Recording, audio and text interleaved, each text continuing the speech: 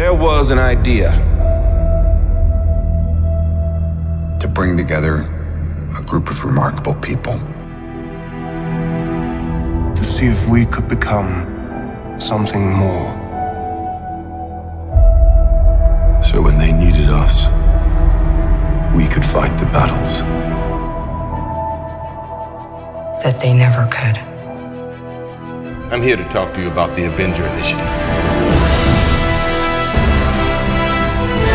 This is Now Playing's Avengers retrospective series. The Avengers. That's what we call ourselves. Earth's mightiest heroes. Never heard of them. Part of the Now Playing Marvel comic movie series. Well, I guess that's worth a look. Hosted by Arnie. You put a dime in them, you gotta let the whole song play out. Jacob. If only Cap could see you now. And Stuart. Like, who would have thought that once again, in your hour of need, that you would turn to us, you know? What are you prepared to do? At NowPlayingPodcast.com, we will be reviewing all the Marvel Cinematic Universe movies featuring the superheroes Iron Man. I'm just not the hero type, clearly. The Incredible Hulk. Hulk like raging fire.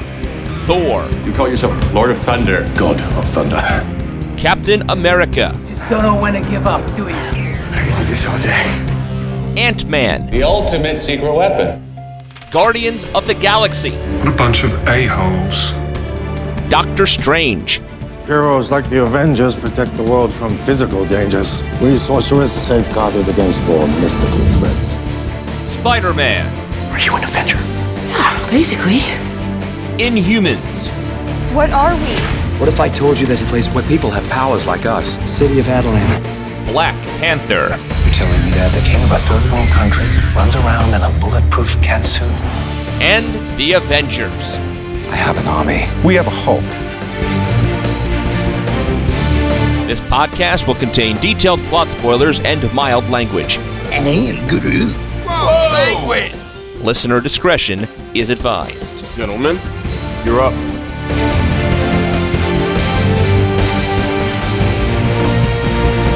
Showtime, a-holes!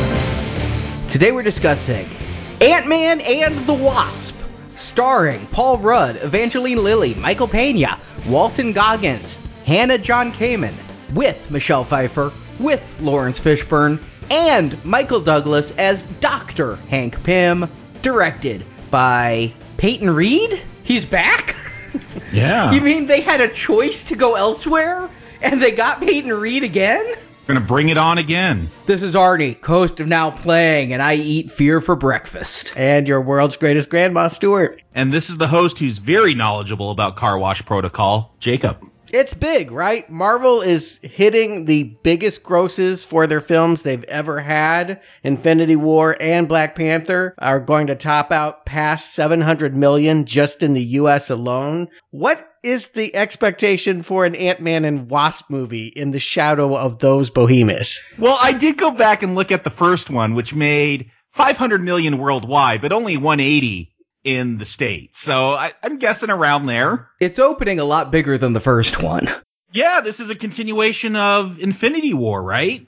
Given that the first one did 520 globally, I think this one's going to do better than that. I could see it getting over 200 domestic. Yeah, Doctor Strange did 232. That seems like where the lesser heroes would wind up. But you wonder, are they going to do more Ant-Man movies? I approached this one thinking like this is probably it, right? Before, they didn't have Spider-Man. They had to create a facsimile. But now that he's back in their wheelhouse, and potentially, you know, the Disney deal with Fox characters is going to go through at the end of this month, or at least it's going to be voted on, they're going to have a lot of opportunities to develop new movies. Why would you make more Ant-Man movies? Why are they making this Ant-Man movie? Because they promised in the last one that we'd get the Wasp finally. Like, haven't you been anticipating that for the last couple years? Hey, she is the first Marvel female superhero to get her name in the title of a film. And that's cool. I wish it had been Black Widow, frankly. I wish it wasn't this character because she's one of my least favorite things about Ant-Man. But, Wonder Woman proved we're more than ready. We're hungry. We're desperate for female-driven superhero movies. If they're going to compete on that level, good luck. The thing is, as we know, next year we're going to see a lot of Marvel characters turn to dust for real. They're going to exit. Chris Evans has said he's more than done. Robert Downey Jr. has been 1 foot out the door since Iron Man 2. I mean, we've constantly, in our retrospective, been like, is he coming back? Is he coming back? Is he just going to do a quick cameo? What's he going to do? God only knows how long they'll keep Jeremy Renner interested with such a nothing part to do. I like what he does, but it's very little. ScarJo, they're having to dangle a solo movie in front of. They need to build another stable of heroes. And they knew Spider-Man was coming. They had that deal in place when they made Ant-Man, when they decided to go forward. Here's the thing, though, with Ant-Man, and I think we talked about it with our original podcast, that it's kind of like a kiddie film. Maybe this just set my expectations for the whole film because I couldn't get it out of my mind. But looking at the trailers before this movie, I had Axel about a robot dog and his teenage friend that rides a motorcycle. That's for kids. I was just so happy that was not the new Bumblebee movie. I really thought it would be. I thought the dog was going to be like out of Soundwave's chest and he was going to be a tape recorder again. Yeah. I had Dumbo, the live action Dumbo, because Disney's just doing that with all their cartoons now. By the way, Dumbo, it's now official. We'll never do all of Tim Burton's movies. Yes, please, please, please. I don't want to do that. Hotel Transylvania 3, another animated film. House with a Clock in its Walls. I don't know if that's a book. It's some Jack Black fantasy thing. And The Nutcracker in the Four Realms. There is not one thing aimed for teens, for young adults, for adults in the trailers. It was all kids' films. And it's weird because I feel like Marvel, they want this tone throughout all their films, but these trailers are telling me, no, Ant-Man is the kids' stuff. Yeah, and I had to make that adjustment coming back to it. It's freeing when you let yourself go of expectations. I think when I listened to the old show, when I went back and watched the original movie, I struggled with whether to recommend it or not because I was so ambivalent. And I still feel ambivalent about it, but I think I made the right choice in endorsing it because it is a well-made kids film. Maybe that is backhanded praise, but I do think that that is a different bar to measure a movie series by. You do not judge Teenage Mutant Ninja Turtles the same way you would Christopher Nolan's Dark Knight trilogy. Yeah, I agree. It's something that hadn't really occurred to me with the first Ant-Man, but when we were discussing it with the end fight on the Tonka train set and everything, I wouldn't say kiddie like maybe How to Train Your Dragon, but definitely younger kids. Just the age we were when we were watching things like Goonies and Explorers and... Yeah, based on those trailers, I would not want to watch any of those movies after the age of 12. Yeah, and to that point, I don't think that the adults that made Ant-Man, I don't think anyone benefited in the time off. The one that did the best was Edgar Wright, because he made Baby Driver instead of Ant-Man, and that was his biggest box office success, if not his best film. Well, Peyton Reed is back. Yeah, he made a TV movie about a woman struggling with weight issues. Boy, is he lucky. He was so coming back. If no one else was coming back, he would have done it. I will work for Fu. Well, he was really excited to be able to actually design a movie from the beginning instead of picking up Edgar Wright's sloppy seconds and being told make it work. Yeah, sure. But even Paul Rudd, usually there's a bump for a star that, certainly Chris Pratt was everywhere after Guardians. Paul Rudd was a voice in Sausage Party, and he went back to do some seasons of Wet Hot American Summer. Still not a big star. Well, Paul Rudd has always been a star since Clueless. What are you talking about? He has never been a star. You and I will have to agree to disagree on that, sir. For Artie, Clueless is star material. No, I'm saying Clueless got him a big following. I look at his resume. I mean, he has led in some big comedies. I'm thinking of This Is 40. Was that big?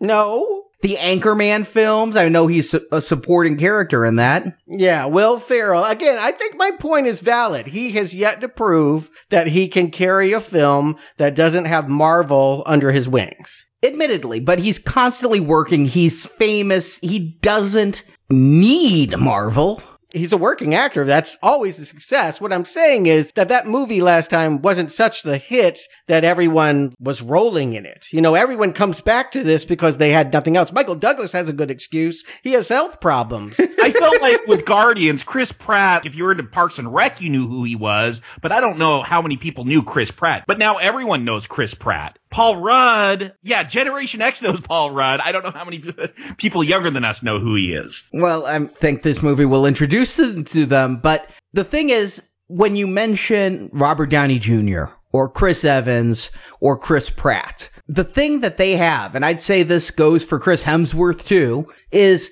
they were pretty much unknown or undervalued quantities. Robert Downey Jr. had his struggles that were very notorious. Chris Evans seemed pretty much, judging by Losers and Fantastic Four, stuck in a himbo kind of extreme sports guy role that he mocked effectively in Scott Pilgrim.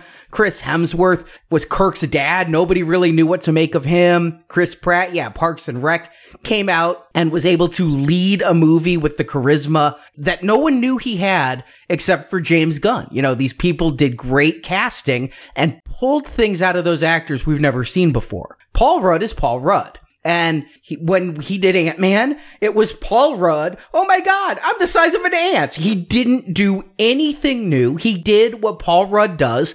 I like what Paul Rudd does, but I'm going to place my stake right now. We'll get into it. Paul Rudd will not have more than 3 minutes of screen time in Avengers 4. He doesn't fit in. He will not fit in a serious movie where half the world is dead. That's why they sent him away at the end of this. They sent him away. He will come back at the very end. Yeah, I'm wondering if he'll even show up. I guess that's for maybe if we get Ant-Man 3. And I feel like that was the buzz. If there was any sense of excitement as I went to the IMAX this past Thursday opening night, it was not, oh goody, we get to see Ant-Man and Wasp. It was, how are they going to tie this into Infinity War? Will we get any clues or Easter eggs that tell us what's going to happen about the movie we really care about next summer? Yeah, based on the biggest reaction during this film, that's what people cared about, is when it tied into Infinity War. Yeah, and the answer is not really. You get nothing. Everybody thought that it would even reveal the title. I remember reading some things that would say, and at the end of the credits, it will say, Ant-Man and the Wasp will return in Avengers 4, whatever the next subtitle is. And nope, they'll return, ? Yeah, but I think that Ant-Man was a solid earner globally. They want to keep up the pace. I feel that Spider-Man really hit a tween audience with its Zendaya and its very light take on Breakfast Club-like politics. Ant-Man, the second one drives it home. It skews younger. It's sillier. It is Honey, I Shrunk the Kids. It is. I was thinking for some reason of The Toy, you know? Just silly comedy, but it's a family film. I'm not saying that in a negative way. No, I'm not making my judgment based on it being, and I will say, a family film, because I do think there's some appeal to adults or something to keep you entertained. But yes, it is a family film, whereas Infinity War, little kids were crying. Yeah, they're not going to have that threat in this one. Tap into your inner 8-year-old. I think this is the perfect time to do that because the movie that kicked off this summer was so intense. We don't need another one. We need a palate cleanser. We need to introduce some lightness, some jovial time. They're going to have to explain why Ant-Man wasn't there, but other than that, they don't need to be tied to that dark, serious war. They can have fun, and I'm willing to do that. I mean, the one thing watching Ant-Man again that I realized that I still like, as much as I did when I was 8 years old, is I just love miniatures. I love seeing big things done in small, be it a diorama at a museum or a kid's show like the Bugaloos or Land of the Giants, play sets. I just loved when,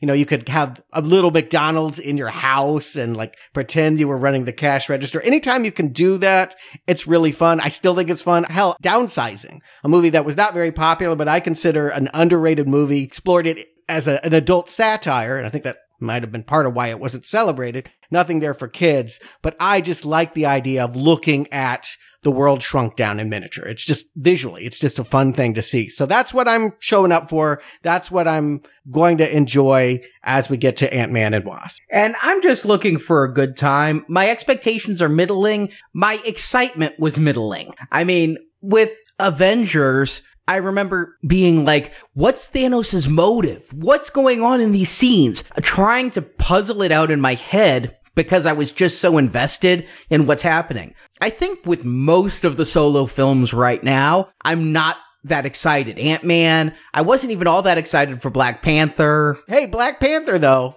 I know, it was great. It defied all my expectations. I'm saying I didn't go in with the expectations. And to Ant-Man, I went with you, IMAX opening night, and I just went in hoping to be entertained. I had one thing that made me very nervous. The trailers had an obviously fake-looking ant playing the drums. And I'm like, wait a second. How kiddie are we going? Is the ant gonna talk? How is this gonna go? There's a giant Pez. We're going kitty. And not just any Pez. Hello Kitty Pez. But theater was pretty full. I was surprised because I was able to get tickets till the last minute, but IMAX 6 o'clock showing, a lot of people showed up at the end. Although there were empty seats. I will say, if you showed up at the last second, there was room for you. Yeah, there were empty seats, mostly those front rows that no one ever wants. But yeah, pretty packed theater. I went preview night, 7 p.m., and pretty full. Yeah, 4th of July weekend, they're really positioned to own this time frame. There's really no competition. I just think First Purge is a different kind of audience, much smaller skewing. I can't imagine that they'll have any trouble being number one and having a big weekend. But will this movie be considered a success? Will it keep up the trend of being a blockbuster like Black Panther and Infinity War? Let's get into it. Arnie, why don't you give them the plot? It's been 2 years since the Marvel heroes went to Civil War, and in order to see his daughter again, Scott Lang the Ant-Man made a plea deal with Homeland Security and the German government. He is to have 2 years of monitored house arrest, followed by 3 years of probation for his unlawful use of superpowered technology, and he's to have no contact with any former associates. This is something the government's keeping a close eye on, suspecting Scott of still being in contact with Hope Van Dyne and her father, the original Ant-Man Hank Pym, who have been on the run this whole time. It turns out they also broke the Sokovia Accords by creating the suit Scott used. Scott has been abiding to the letter of the law, staying home and playing with his daughter Cassie, and he started a security business with his old ex-convict associates Louis, Dave, and Kurt. But Hope and Hank have been busier, because at the end of the last movie, Scott went to the quantum realm and survived to return. Hank theorizes that Hope's mother, Janet Van Dyne, who, if you remember, was lost in the quantum realm 30 years earlier while stopping a nuke, may be alive, and they may be able to rescue her. Hope and Hank have a secret lab, and in it they built a tunnel to the quantum realm. They've done this with parts bought from black market tech dealer Sonny Birch, played by Walton Goggins. And they got the tunnel to work, but it overloaded. However, when it was opened, Scott had a vision to him sent by Janet, played by Michelle Pfeiffer. Scott calls Hank, and soon Hank and Hope have kidnapped Scott from his home, leaving a giant ant in his place to wear the ankle monitor. They need the information from Scott's head to get Janet's exact location and rescue her. But there's a problem. Hank's lab, which is very convenient and transportable, it shrinks down, possibly it could even be a carry-on, is wanted by a mysterious woman they call Ghost because she has the power to phase through solid objects. Ghost is actually a young woman named Ava Starr, played by Hannah John Kamen, and her phasing is a painful process that happened due to a lab experiment done by her father, one of Hank Pym's old partners.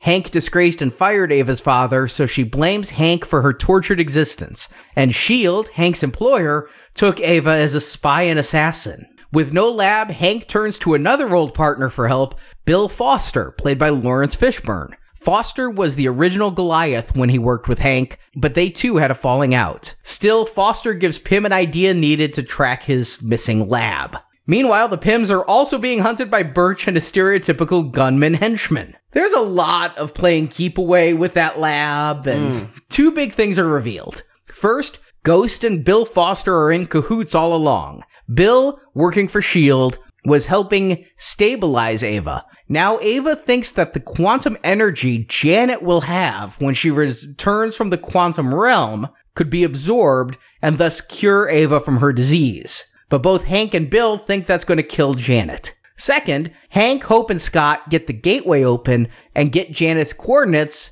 but of course, that's only good for 2 hours and then she'll be lost for 1,000 years. So Hank goes into the quantum realm to rescue his wife while Hope and Scott team up to stop Ghost, and the ex-con security guys put a stop to Birch and his men. As Hank returns with Janet, Bill convinces Ghost not to turn on the machine, but Janet has come back a changed woman. A touch from her fingers stabilizes Ava, and the Pyms are a family again. And Scott and Hope renew their relationship as lovers, as well as crime-fighting partners. And Scott makes it back home before being caught by the FBI, and his 2 years of house arrest ends as credits roll. To a mid-credits scene, it seems Ava needs a constant influx of quantum energy now, so Scott goes to the quantum realm to get it, but that's when, across the world in Wakanda, Thanos snapped his fingers, and Hope, Hank, and Janet all turn to ash, leaving Scott trapped in the quantum realm. So that's the plot. A couple of interesting things that didn't happen. First of all, Michael Douglas was really petitioning for a different actress for that role, which must make it very uncomfortable to work with Michelle Pfeiffer. You didn't want her? He was really set on, for some reason, Catherine Zeta-Jones. Come on, are you serious? I'm dead serious. Well, you know, they do have a relationship that is long-standing by Hollywood definition. They have been together for decades at this point, and she's not working that often. Evangeline Lilly, though, was promoting for Michelle Pfeiffer from the press junket of the first film. She kept saying she hoped Michelle Pfeiffer would get the role, and Peyton Reed pitched it, and Michelle Pfeiffer said yes. And Michelle Pfeiffer also isn't doing a whole lot. I did not go back and watch the original Ant-Man. We never see Janet in that one. I mean, I'm sure it wasn't Michelle Pfeiffer, but we never saw a different actress' face. Never without the mask on. We saw the flashback where a lesser-known actress was playing the part, and I saw it before Infinity War. I don't even remember if she had any lines. I think so. I think those lines are now dubbed by Michelle Pfeiffer. Yeah, definitely dubbed. Yeah. And the actress was like, I can't wait to return next time to an expanded role. And I'm like, you ain't returning. There's a reason they did not take your mask off. And again, I'm on record of saying I really like it when people that don't like comic books are forced to do comic book movies. And she's in that category that we've seen so many people, from Robert Redford and Michael Douglas himself. Hold on now. She's comic book movie royalty. She's Catwoman. And apparently, you can just erase everything now. I mean, what they do with Michael Douglas and Lawrence Fishburne and Michelle Pfeiffer, I'm years beyond what we saw with Patrick Stewart in The Last Stand. Yeah, the movie begins with Michael Douglas's character saying, I still think about the night Mom and I left you. And it's not because of the trauma that was caused to Hope. It's because it must be so addictive for actors to look at the screen of a new movie and see themselves from 30 years ago. That is amazing. And yeah, I do love this stuff. And they've gotten way past the uncanny valley to the point that if I didn't know better, I don't think I'd think twice about it. My wife was freaking out. She's like, wait, did they repurpose old footage of him? How are they doing this? I'm like, it's computers, honey. They can do everything now. What they do with Michael Douglas is pretty amazing in here. I was very impressed. And I like this as a setup. Having no idea what Ant-Man and Wasp are going to do once they get together. They're going to go attack Baskin Robbins. It could have been anything. I'm happy to learn that the plot is to pick up that thread that they left dangling from the first movie. I think the mystery of the quantum realm was the best thing they had. And yeah, is she there? Could she still be alive 30 years later? How does she exist now? Can they rescue her? A very tantalizing plot thread. I'll just put it up front right now. If I was doing this movie, here's my plot summary. Hank and the Wasp and Ant-Man, they all go to the quantum realm, and we get a Fantastic Voyage movie, and then there's outside action with Ghost and Michael Pena and that group helping protect the lab. I wanted a quantum realm movie. We'll get a little bit of it, but I really want that Fantastic Voyage film. That would have been a great way to go. I do feel like they're very judicious about how often we go there and what we actually see. I mean, I do think they've given themselves room to create, you know, what if? Isn't that Yeah. Was it Marvel? Yeah, Marvel did a What If series, yeah. Yeah, I remember I looked at a few of them and I thought it was a cool concept, but I didn't know enough about Marvel characters to really, I think, get that concept. But I do think that if they wanted to What If a few movies, that would be a fun place to do it. The thing that I'm actually astonished by, and it hit me with this movie when they're dropping that, again, Hank Pym worked for S.H.I.E.L.D., which we set up in the first one, and that he worked with Bill Foster. I'm starting to think, okay, so we've got so many heroes in name or in body scattered throughout all these movies, and the fact that they're now going to different realms and going to space and going cosmic, they have effectively recreated the comic book in the movie medium, and with all the pluses and minuses that come with that. The pluses is you feel invested. You feel like it's a cohesive universe. You get a lot of cameos. Although sadly, this film had no cameos. I was really looking forward to one. But the downside is you get convoluted continuity and you get soap opera like, oh, they're back from the dead. There's a lot of continuity in this film, which I did not expect. Again, my wife, who has not seen all these Marvel films, at the beginning, when you're getting all the exposition, she's like, what are they talking about? What Accords? And I'm like, I'll explain it later. But what I appreciated was how this did feel like there is a Marvel Cinematic Universe now with these mentions of S.H.I.E.L.D. and that they took Ghost and she's like Bucky, right? She was an assassin because we know S.H.I.E.L.D. was really Hydra manipulating world events. So I kind of got into all those little world building things now that we're like 20 movies into this Marvel Universe. I still don't want to watch S.H.I.E.L.D. the TV show, but I think you could have reframed this movie as a Ghost movie. No one would go see it.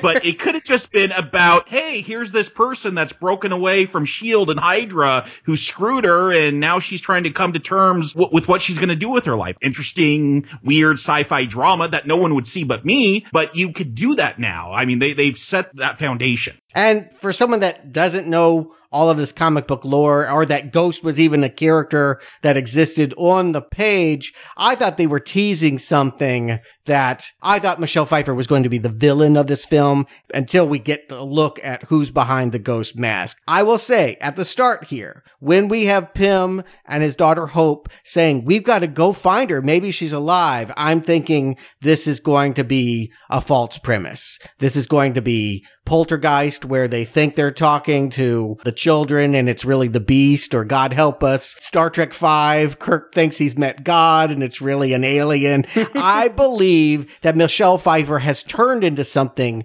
that is this Ghost and that she's going to be the threat. That would have been something to do, but I think that would be a very adult, sophisticated storyline, and it's pretty obvious when we get to the next several scenes, the next 30 minutes, it's playtime. We don't want to do that. When we're playing in a cardboard maze with cardboard ants? Yeah, we have just a lot of what Paul Rudd wanted. Paul Rudd didn't want to make another superhero film. He wanted to make a film where his character was more interested in being a good father than being a world savior. And Ant-Man is a small hero. He shrinks down in size. The one thing that they've done very well is these movies are very small in scope. Nothing is going to destroy the world. We had that already. This is going to be a couple people's lives. Which I'm okay with. Oh, no, I'm saying that as a compliment. Yeah. When it comes to the comic books, I often like the D-list heroes who they're in the corners of those superhero universes. There was a great Hawkeye run. Yes, a great Hawkeye run where it was just what he does on his days off from the Avengers, and it's just him protecting an apartment building from some Russian mafia guys. Was that the one with Pizza Dog? Yes, with Pizza Dog in it. Which won an Eisner, an issue about a dog that you see his thoughts. But I like that, so I don't mind a smaller movie. Again, Spider-Man Homecoming. It was just Spider-Man versus the Vulture. It wasn't a big earth-shattering thing, which I think a lot of the early Marvel stuff felt like. Thor 2, everything after the Avengers. How can you keep just doing single superhero movies about saving the world? No, I don't mind this smaller thing. Filling out those corners of the Marvel universe. I'm interested in that stuff. Okay, I'll be the grumpy one then. I do feel like if you go to the big screen, I'm sitting in IMAX, I want to see something big. If what you're telling me is, hey, we're launching a ABC Family Situation comedy, then put it on ABC. This doesn't belong here. And believe me, I love the playtime. I love all of this Michel Gondry, like we created an anthill out of cardboard and playing with Anton, the puppet, and all of this stuff is magical and fun. I truly enjoy it. I just don't feel like most of this movie should exist here on the big screen. I don't have a problem with it because I just see it as a different kind of movie. And I was surprised that the Freddie Mercury story is going to IMAX. I think of IMAX and I really think of effects films and... It's the new 3D, right? Yeah, I think it is. I think the fact that Ocean's 8 ended up on IMAX, it's changing it. And I don't mind rom-coms. I don't mind them with kids in them. I have enjoyed several with Paul Rudd in them. So I'm okay with this being the story. I find these early scenes to be Paul Rudd doing what Paul Rudd does best. I mean, when we have the montage of him home alone to the Partridge Family theme of Come On, Get Happy, and he's just trying to kill time because he's under house arrest, this is perfectly acceptable enjoyment. And what does Paul Rudd do best? I don't know what that is. What is it? Mug at the screen? I'd say it's great comic timing, comic delivery. I believe that you can take not great material and give it to Paul Rudd, and he will work on delivery and possibly ad-lib a little bit to make things better. Truthfully, in this entire film, the only actor, and there's some great actors here, Michael Douglas, Oscar winning, and I've loved him in a lot of films, Michelle Pfeiffer, very big career. The only actor who really, I feel, carries the screen and has the presence in this movie is Paul Rudd. I feel like he's carrying this movie on his back like a tiny ant. Yeah, because I really feel like the storyline isn't his. I feel like he's even less important in this movie than he was the last time. I mean, I feel like this is truly the Wasp movie. They could switch it around. The Wasp with Ant-Man is how it really comes across, since the focus is on Hope finding her mother. He has very little stakes in it all. He's ultimately, his cross to bear will be that in order to stay with his daughter, he is constantly worried about stepping out beyond the boundaries. He's only got 3 more days of house arrest. If they should catch him, he'll go to jail for 20 years and he'll miss his daughter's coming of age. Right, which makes it a personal stake for him. Yes, he wants to get back with Hope. They had a relationship. We find out now that it was never explicitly shown in the last movie, but their relationship had become physical during the training session montage. And he is lonely. I think that's what I'm getting out of that Come On, Get Happy montage, is it's just him. He has a new surrogate family. Bobby Cannavale is back as Paxton, the cop married to Scott's ex-wife, Maggie, played again by Judy Greer, but any kind of tension there is gone. They like group hug now and everything, but despite having that surrogate family, they take Cassie and he's left alone. He needs somebody in his life. He needs a family. This is Scott searching for a family of his own. Yeah, I wish there was more of the father-daughter stuff at the beginning, because I feel like they're trying to sell me on that, but then they're like, oh, this is a Marvel film, and we gotta have people in superheroes, so we can't spend too much time on that family stuff. I wish I got into that relationship more, because it feels like it's supposed to be super important. I just don't know if they ever really convince me it is. They never really sell it. I get that he wants to be there for his daughter. I wish that was better developed. Yeah, the premise is that he just is very hesitant to go beyond the boundaries of his house, and that gets threatened right away because he has a dream. While Hope and Hank are testing out what's called the quantum tunnel and trying to open passage to the quantum realm, during that 5 minutes it appears, but I'm thinking, oh, this is something else. Something is reaching out to Scott and putting the message in his head that's a memory, I guess, of a hide-and-seek game that Hope played with her mother. Scott's in the bathtub where he falls asleep and has the dream. First of all, PSA, don't fall asleep in the tub, you can drown. Second of all, I feel really bad for him because he has to put his foot in a garbage bag. I don't know, have either of you guys ever had foot surgery or something where you can't get your foot wet? Well, if you have a cast, you can't get it wet. You gotta wrap it up like that. Yeah, I know. I had a cast. I had to do that. That foot stank after about a week. It smelled like death incarnate. So I hope he's sponge bathing that foot or something when he can't bring it in the tub. But the vision itself, I'm not sure what's going to happen. Are we going to be in a body hopping comedy? He is in the eyes of Michelle Pfeiffer's Janet now. There's a lot of ways that they could play it. There are 5 people that are contributing to the script. I'm guessing that they had lots of different versions about what to do. Later, when we find out who Ghost really is, I think that they did do a disservice to the character and probably took away some of the more interesting things that she could be doing. It will be as it is represented here. She is just alive and in that realm and beckoning through Scott to her daughter to please come get her. And so that brings them back into contact. One thing that we did not know, but because he went away to Civil War and chose to fight with Cap, Hope got jealous. I mean, again, I've never really liked this character. Does she have a point that he didn't call her? No, it's nothing about that. It's that they lost everything. He disrupted their lives because he broke those accords, and I guess they are complicit in the accords because they made the suit. So they could either be tried for that or do what they did. They lost their home. They have been literally on the run for 2 years, and they blame Scott for it, and Scott didn't even tell them he was going. That's what she's most upset about, is she was the Wasp. She had the Wasp suit, and he didn't call and say, hey, you want to go fight Iron Man? He just went and didn't tell them. He lied to them about where he was going. It's not a romantic upset. It's a, you screwed up my life upset. Yeah, not romance. This is a woman, again, why don't I get my suit? And at the end of that film, that first Ant-Man, she got her Wasp suit, and it feels like she's ticked off that she didn't go get to fight with all the other heroes. Yeah, both Pyms, father and daughter, are really prickly. I mean, they are geniuses, and maybe they have a point. Maybe they should be the ones doing the fighting, but it makes them very resentful, and they just never have any fun. And so consequently, I always feel like Hope is just the wet blanket ruining the day of Scott every time he wants to be mirthful.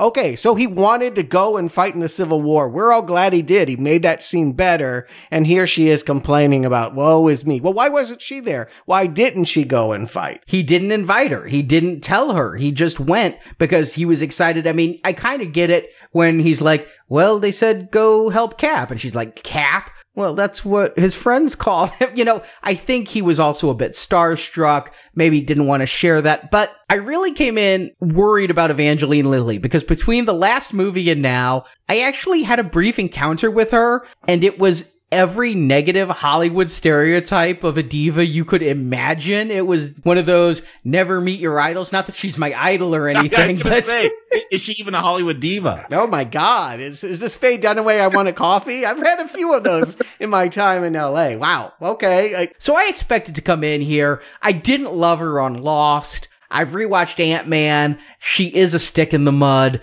So I came in expecting to dislike her, and during these early scenes I did. I'll give her this credit. I fell into the character by the time she put on the outfit and got fighting. I ended up really liking Hope in this movie. It was a new Hope. It's more the way the character is written, and I do feel like it's consistent. If you have a character as prickly as Hank, how could he have a daughter any other way than Hope? It is their character arc to be prickly and to have people around them not like them, but that it seems like a success and a failure simultaneously. We eventually do want to like her. I don't have any personal stories with the actress, but The Hobbit and these films, I don't know if it's the way she's written, the way she plays the character. There's a distance. I don't want to get invested in her. She's just not the draw. Paul Rudd's not going to do much in this film, but I'd much rather watch him than her. It's a romantic comedy formula in the sense that he is so happy and go lucky and eager. He wants to get it going again. And, you know, you got to have some contrast there. You got to have a character that doesn't want that. But much like the last movie, I don't feel like there is a romantic storyline that plays out here where she thaws out. And so if I'm too warm up to her, I didn't get it in this viewing. I got it, but I think she was more sympathetic here because in the last one, she was constantly complaining. It was always, why can't I do it? And it was because her father had lied to her whole life and everything. I mean, there were very solid reasons why she couldn't do it, but nobody told her. If they'd had a brief conversation, things could have been different. But it was always, why am I not out there? Why am I not out there? Here, it's more sympathetic. I want to save my mom.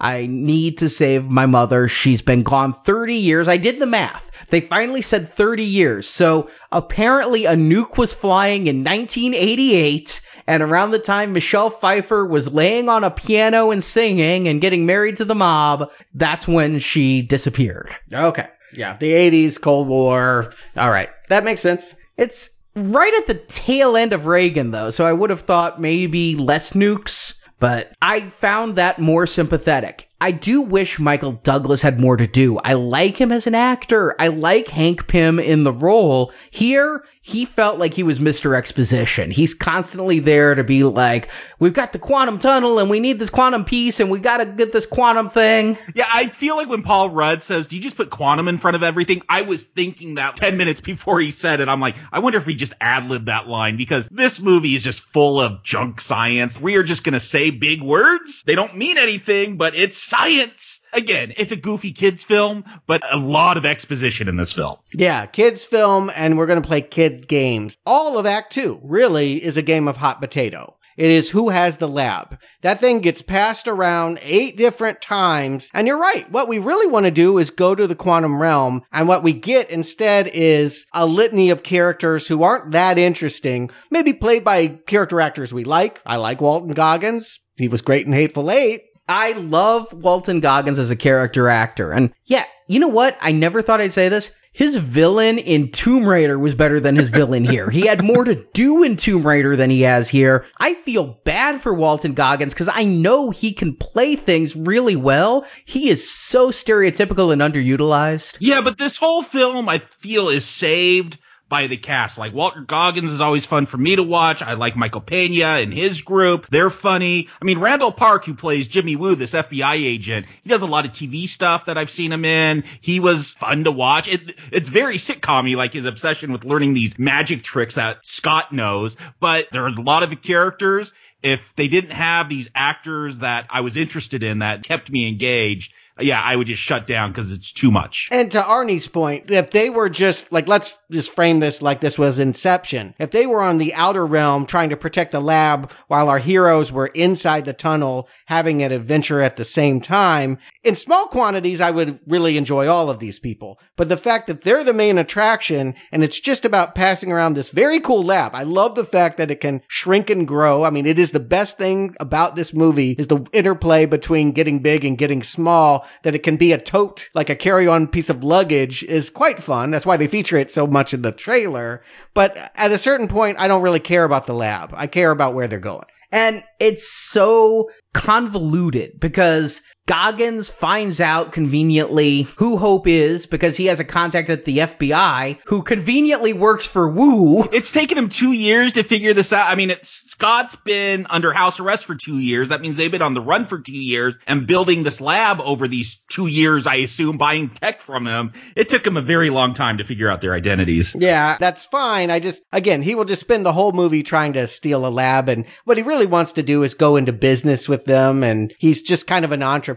I do love the fact that he's just in a glitzy restaurant and worried when this action scene breaks out that it's going to ruin the chandelier and what have you. That is a nice little cultural detail about San Francisco. I can think of no other city other than New York that per square mile has better eateries. I mean, it is just a great food town and there are just so many great restaurants like this on every block that he would be one of those. And we find out by the end when he's taken True Serum that he's violated health codes. I like that little detail. But do we need him so prominently in this movie when he's not going to get us to where we want to go? I will say this fight where we finally see the Wasp demonstrate her prowess is pretty good. I thought it was a good fight. What I noticed immediately, though, remember last movie, in addition to having an ant suit, it was Hope teaching Scott how to fight. She uses a lot more fighting and a lot less size changing. I was surprised that she took out 3 guys full size, just wearing her body armor and kicking them. Well, she's got like lasers or tasers or something on her suit. Yeah, that too.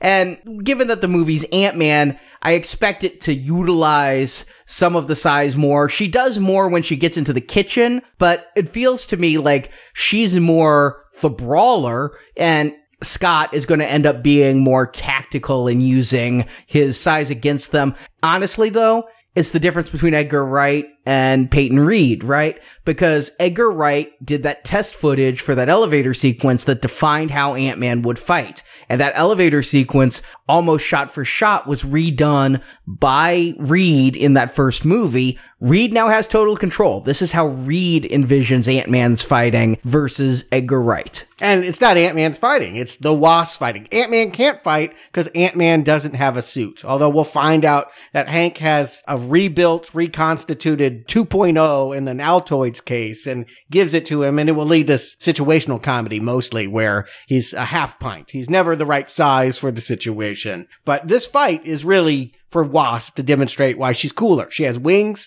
she has wrist blasters, and yeah, she can make things like salt shakers grow big to block doors, and she can shrink down when people throw knives at her. But she can't fight Ghost. No, Ghost had appeared earlier, just a little tease when they're leaving the lab, and it did make me think that Ghost was something they'd summoned from the quantum realm. Right. Yeah. If not Michelle Pfeiffer herself, yes, something that was tracking her. I feel like Ghost is kind of a disappointment once you see what the story is. Oh, yeah. But this introduction, and I'll say this for both these Ant-Man films, I feel like these are the best costumes in the Marvel Universe. That Ant-Man costume just feels so 50s retro sci-fi, and this Ghost outfit is great. I love the look of it. I feel like Louise and his buddies probably went to one studio over and stole a costume from the Star Wars set. It looks much more like Star Wars than Marvel. My wife's like, is that like one of those sand people? Because it's got all those eyes coming out of the mask, and yeah, it does have a Star Wars feel.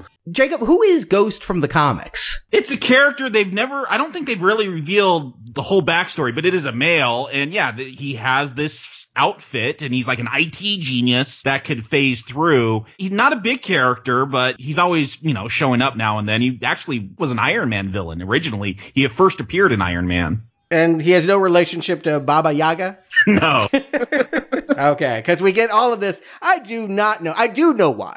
I do know why Louise has a subplot in which he's trying to sell a security system to someone we never meet, and he's always talking with his buddies from the last film, T.I. and the Russian. But there is no real point to have these guys in here except to throw in more one-liners, to riff on more pop culture like Morrissey and Entenmann's pastries. That is a real thing. There is a Morrissey and the Smiths have a big Hispanic following. I thought that was a very nice detail that they caught that. But Ghost is a really cool looking villain here. I like the fight. I like that we see Hope really kicking some ass, and then Ghost is too much for her. She just can't get a hit in because every time she tries, Ghost phases. Ghost is a wasted opportunity, though. Yeah. We find out way too soon after this that it's a young human woman when we see her go back to her chamber. She has some chamber she has to sleep in. I wish there was more supernatural here. I wish she was from the quantum realm, some kind of unleashed monster. I'm still betting that she is. Again, I'm not even sure it's not Michelle Pfeiffer turning herself or merged into something else. I don't know how you see her whole backstory as a kid, and her dad got fired from S.H.I.E.L.D., who is, if you know the Marvel villain Egghead, that's who her dad is. Really? That's him? That's who that character is supposed to be, is Egghead from the comics. Not Vincent Price from Batman 66. But yeah, that's supposed to be Egghead, which when I was watching the movie, he's bald. I'm like, he's got a really weird shaped head. And then I'm like, oh, that was Egghead. That makes a little more sense now. But I don't know why you think she's got something to do with Michelle Pfeiffer, because we see her backstory. We see as a kid that quantum explosion. 90 minutes into the movie. I mean, we're way deep in the movie when we finally get to her cool house in the forest and see her in the chamber, and they finally get there. There is a lot to go through of just shenanigans, not even important stuff, just jokes and bits. And one thing I noticed watching Ant-Man 2015 again, there is a lot of deleted scenes afterwards. If you want to look at extras, they fully admit, we make long movies, we riff, we do spontaneous things on the set, and the best material winds up, we're just going to cut it down to 2 hours. No matter what it is, we're just going to cut, and at 2 hour mark, we're done. But for this, I believe it's all joke material, and I think that is how they're cutting this film. They're not concerned about pacing a plot. They don't really care about the plot. It's not really geared for that. If you're not laughing, if you're not having a good time, you're missing the point. Yeah, this is a silly plot. Like, the ghost, she believes that if Janet could come back, that she'll have magic power. Like somehow she knows she'll have magic powers that can heal her and put her cells back together again. Not magic powers. It's junk science, which equals magic to me. Okay, but she doesn't know Janet will have powers. What she knows is she will have absorbed quantum energy, like radiation. She's been exposed to it for so long that she'll be irradiated and able to be used as a battery when she comes back. And she knows that will fix her. And so why isn't she working to go into the realm and get her own energy? I agree. The biggest problem I have with this movie is that they have not created a conflict in which the villain's plan makes any kind of sense. That she wants to destroy Michelle Pfeiffer is a contrivance for this plot so that we can pit Ant-Man versus Wasp, but it really doesn't make any sense why that would be the thing to heal her. And I don't even think Ghost is really a villain. Again, they should have restructured this movie the way I wanted it. Fantastic Voyage and the people trying to protect the building would have been better. Like, have Ghost become a good guy like 30 minutes in, because a lot of fathers and daughters, Ghost and Bill Foster, Lawrence Fishburne, it's like a daughter to him. We have those themes. I don't feel like you ever want to make Ghost too much of a villain, because we have all these fathers or parents and daughters going on throughout the film, including her. So I just wish she had something more proactive to do than being a pretend villain. And one of the reasons I think this movie is more family friendly, who's the villain? Walton Goggins? He's a comedic villain. He never even has much of a plot other than I'm going to steal your house. It's about as big of a villain as the old lady in Gremlins here. And the fact that at the end everybody's going to work it out and be smiling because there are no villains, it's a nice change of pace from Thanos, but it also feels like I would have liked a little bit more danger, a little bit more suspense. I think it's arguable. You could say that Michael Douglas is a villain, because it's all his fault.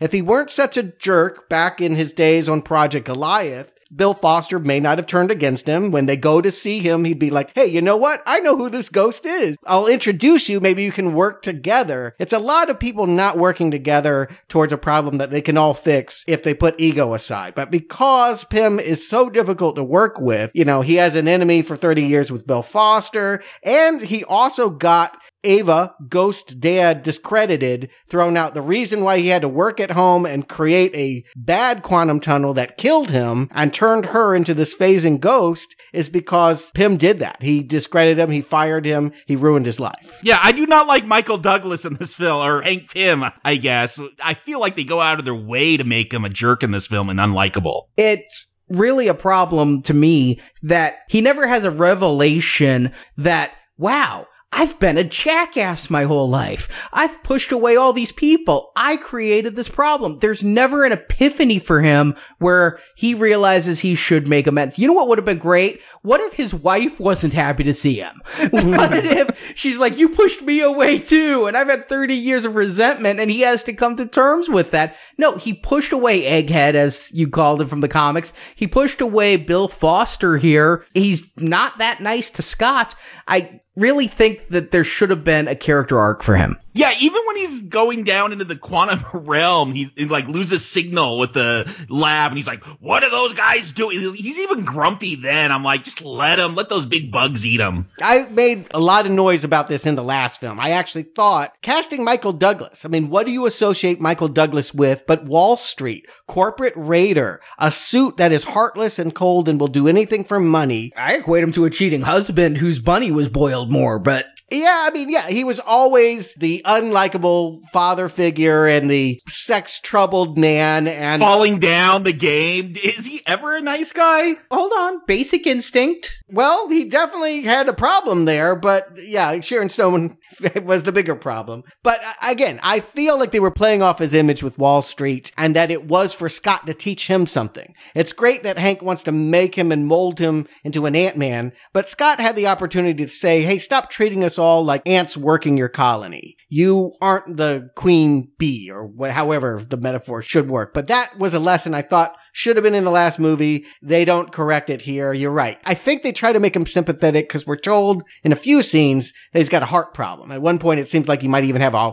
heart attack and give out. Oh, I thought he was just faking to get loose. Yeah, I thought that was just a fake. Oh, okay. Well, then they really do nothing then, I guess. there's just a lot of trouble here in these middle scenes because, yes, they're chasing the lab. We're meeting Lawrence Fishburne as Bill Foster, former S.H.I.E.L.D. agent, now college professor. I do like that scene, and I'm laughing. I'm having a good time because when they go to campus and Paul Rudd's like, Agent Wu's going to see me, and Hank's like, they're not going to recognize us. We're in disguises.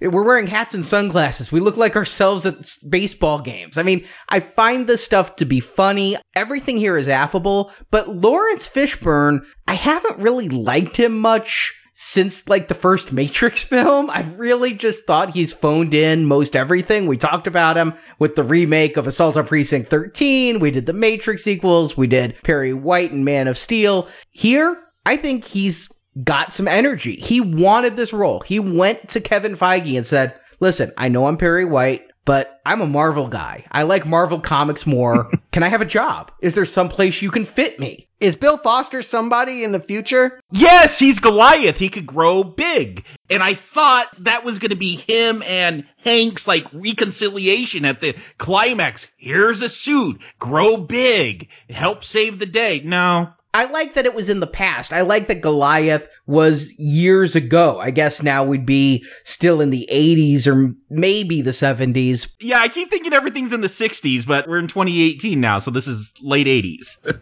Yeah, so I like that they had that history, and there's always room for Lawrence Fishburne's character to grow in future films. It would be weird. I feel like the trend, if you're casting someone that's going to be a big part of the universe, is to go with a younger actor. But I guess he makes sense as a foil for Michael Douglas, Michelle Pfeiffer. I don't really understand his relationship. It's not a huge surprise, but maybe a little one. Maybe we weren't expecting that he was shepherding Ava and knew all along that maybe this house in the forest is his, and that he's been doing his best ever since her parents died to try and keep her particles contained and find a cure for her. Is that it? That's it. Yeah. When S.H.I.E.L.D. found her in that lab explosion, S.H.I.E.L.D. was sent in, and Foster hadn't yet been run out of S.H.I.E.L.D. And so she's part of the reason he left S.H.I.E.L.D. Part of it was the falling out with Hank, but he wanted to keep working with her. She had been apparently a trained assassin.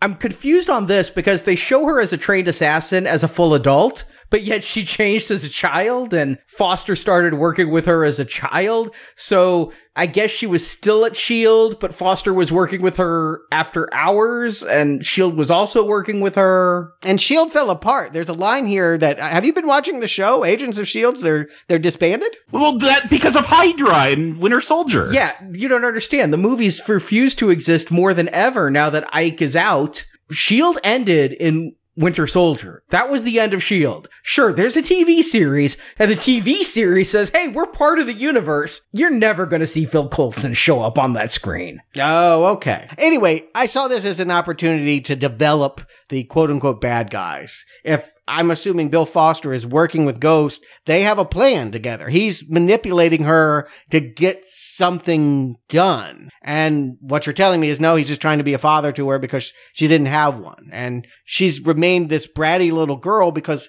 no one can hug her. And so the way the actress plays it, I think it's probably right. Hannah John Kamen, basically, like her hair is almost in pigtails, and she kind of has this giggly way about her. Once she's finally captured the three of them, Michael Douglas and Evangeline Lilly and Paul Rudd are all tied up in a chair, and she's telling all her backstory. She's kind of just playing it as like this mischievous child. And I get that. I just feel like, okay, without a credible villain, if there is nobody to carry that, this movie is kind of rudderless. Yeah, honestly, I mean, I like Larry Fishburne in this movie. I like what his character does. I like that he's a good guy. But yet, I guess I expected him to have an evil plot, and he was using her, and those father figures were fake. In a more teen-oriented film, I think we would have gotten that, because this is more family-friendly. Again, our only villain is Walton Goggins trying to steal a briefcase. And I don't even understand Bill Foster's plan. Ghost has had this problem for a long time, and he's known Ghost since she was a little girl. And again, it's just everything's very convenient to happen just in this film. Like, he hasn't been trying to get this lab built so they could bring it all back together and fix her sooner. It's not until Hank shows up in his office. And yeah, the fact is Ava is going to break down in a matter of weeks. Yes. And it just so happens to coincide with the fact that they've completely not connected to that. They've found a way to talk to Janet, and Janet's the only one that can help her, and they don't know exactly how, but they're presuming once they meet her that she can. Which was a good scene. I like it. Paul Rudd's best moment is when he's pretending to be a woman and Michelle Pfeiffer, and he's like caressing Hanks at Hope's face. I really wanted him to go in for the kiss with Michael Douglas. I did too. What is frustrating for me, again, yeah, they have the 2-hour time limit. It's bad, and it's been rewritten, and they've reworked it, and I think in almost all circumstances, there were two doors. They could walk through the one that was interesting and complex and adult, or they could walk through the one that had the better jokes and was funny and lackadaisical. And they walked through that second door again and again and again.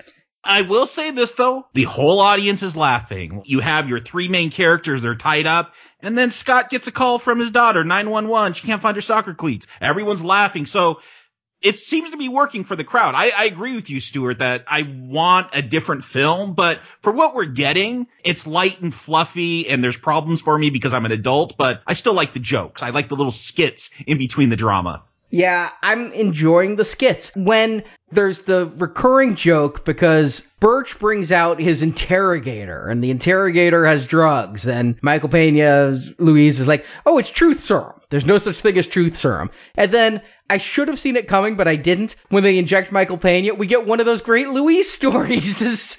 Where is Scott? And he starts talking about the relationship and everything because he's saying where Scott is emotionally. I mean, I'm having fun. I don't think Louise or any of them are well used in this film. They feel like obligations, like they were in the first film. We have to find something for them to do in a movie that's already just a little chaotic, but I'm enjoying what they're given to do nonetheless. They bring personality. I really wish the other two, T.I., who is a very funny actor, and David Dastmalchian, who plays Kurt, I wish they were given more to do. As it is, they're almost like Statler and Waldorf of this movie, just kind of making comments on the side. They're going to do that stuff. The first movie was full of it, and they're continuing that. They need to make this jovial and fun with lots of riffing and references. I'm glad that Lawrence Fishburne stops Ava, because Ava's like, I'm going to do Yellow Jackets plot. I'm going to go after the little girl and torture her as a way of getting them to hand over the lab again. Because again, everything here is about,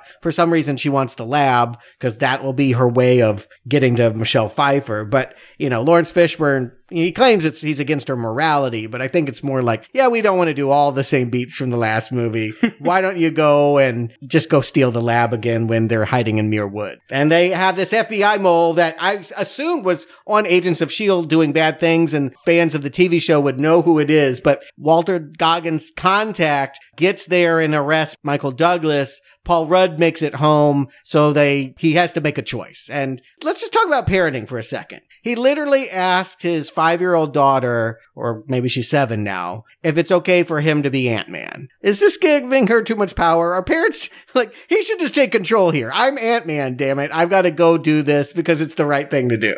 I'll say this. With big decisions like that, you want to talk to your child, and you're the adult, you have the ultimate say. But when my wife and I were dating, we had both been married and then got divorced. She had 2 kids, and we sat down with them and talked to them. And how do you feel about us getting married? And they were like 7 and 4 at the time, with, you know, their children. But yeah, we had that conversation. So they felt like they still had some kind of control of the situation. I do feel like if you're going to be a superhero, yeah, and you have children, you want to talk about that with them and make sure they're okay with you risking your life and maybe not being around. There's a kind of weird Elektra complex, though, because Cassie wants to be his partner, and he laughs, and then that kind of hurts her feelings, but he really wants to be partners with Hope.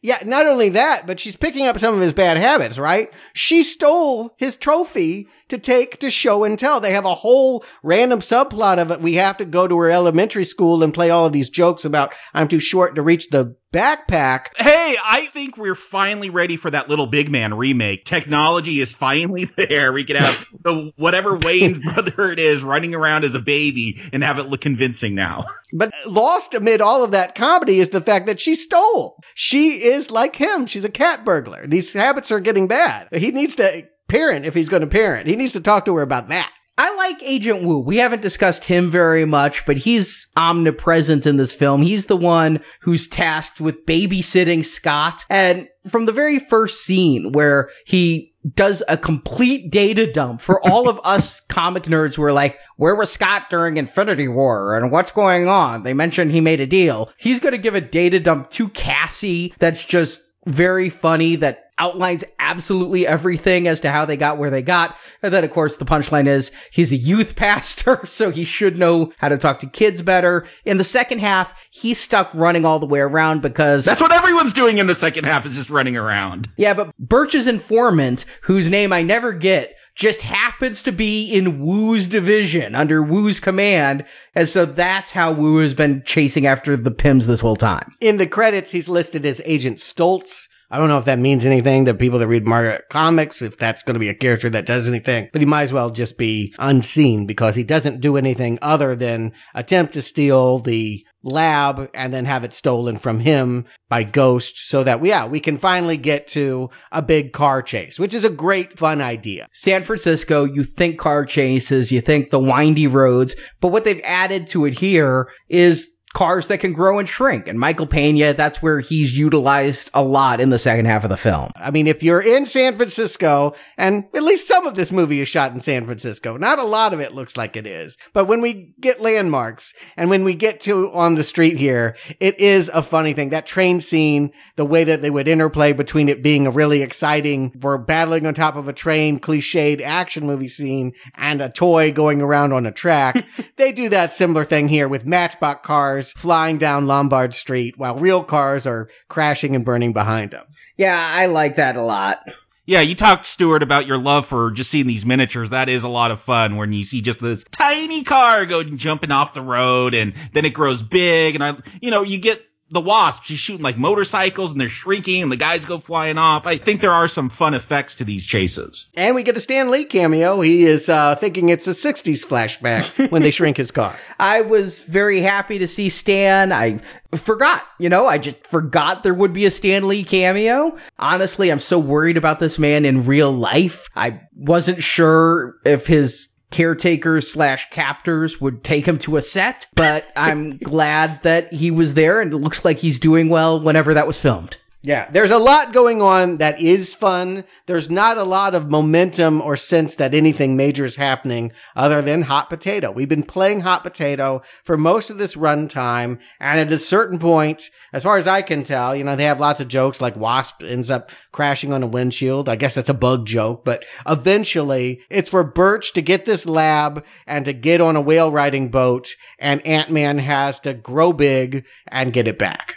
Does he grow big on purpose? Again, he was able to fix that suit modified in the first film. This time, talking about how useless Ant-Man is in this movie, he doesn't even have a working suit most of the time. He's going too big, too small. We see that here. I wasn't even sure. I mean, he goes way big, bigger than we've ever seen him. And I just thought, maybe it's a malfunctioning suit. Yeah, I was kind of reminded of Iron Man 3 with that Mark 42 that never worked and was the absolute worst Iron Man suit in history. Here, Hank gives him the suit and says it's a work in progress, and it breaks a lot for humorous effect. I like it when he's in the dock and they think he's a whale and he comes up over that boat. That's a scene in the trailer. It's a great visual. I think Peyton Reed has a great use of composition and color. This is a colorful film that looks really good. When he comes out of that water and is over them, I like it a lot. But I think when he was running through the school and was 1.5 feet tall and they thought he was a child was where I got tired of it. What I was noticing in almost every scene is that they never want to give him too much to do. Like, they really do want to make this the Wasp movie. And so she gets all the best stuff. Even here, he's big and he snatches it back, but she's the one that has to go save him when he belly flops and falls into the water. And, yeah, he broke her out of the FBI holding room, but she had already undone the handcuffs and had an alternate plan about busting through the wall. I just feel, even when he, saves her from Ghost early on, he's like, yeah, you taught me how to do that kick. They do not want to see his heroism without hers eclipsing it. She is always better than him. Furthermore, this is called Ant-Man and the Wasp. That might not even refer to him because we're going to see Michael Douglas put on that Ant-Man outfit and shrink and go save another wasp during the climax of this film. So perhaps the title isn't even about Paul Rudd. Right. Yeah. And that was confusing to me because there was a whole part of the plot shenanigans was we needed an old suit in order to even find the Michelle Pfeiffer character. And so he had one lying around? That wasn't an Ant-Man suit. That was just a protective suit to wear to the quantum realm. Oh. That wasn't his old Ant-Man suit then? No, that's what he gave to Paul Rudd. Oh, okay. All right. Well, yeah, I knew that was the old suit, but then all of a sudden there was a third suit, so I was like, huh? Yeah, it looks similar, but it's not an Ant-Man suit. It's just a suit that he wears in the pod. That suit doesn't shrink or grow you because he has to go through the tunnel. The tunnel does the shrinking and growing. You know what? I'm not against Michael Douglas getting the mission. Yeah, we haven't really liked him in this movie, and he's got a lot to atone for. And so, yeah, he has been thinking for the past 30 years about the wife that left him and that it should have been him that went into this quantum realm. Okay, yeah, let him do that. He gets to have the dive that Ed Harris does in The Abyss, or, Richard Dreyfuss gets on the alien ship in Close Encounters. He gets to go to the magical place. It's just a little disappointing for me that this movie always is like, do you got any idea what should happen? Hugs. Everyone hugs. I mean, there are so many hugs in this movie. I wish I had a dime for everyone that hugs. It's a family movie, Stuart. I get it. Man, do I get it. And I don't know why it wasn't Hank to begin with. It was going to be Hope. Yeah, that seems the obvious choice. Yeah. Go get your wife. I guess because in the last movie, he kept telling Hope, no, you can't do it. No, you can't do it. Now it's Hope, go do it. Hope, go do it. Oh, Hope, we need you to actually fight, so I'll go do it. Yeah, and it's kind of hard to talk about the plot because they're just mostly bits, but what is she doing for the most part? They have to fight off Ghost because Ghost is trying to hook up a machine to the machine that as soon as Janet comes back will rip the quantum energy from her and possibly kill her. And they need to have the building big for them to even come back in the first place for reasons. I wondered if you shrink into the quantum realm inside of a building, and then that building and everything in it shrinks, are you subquantum?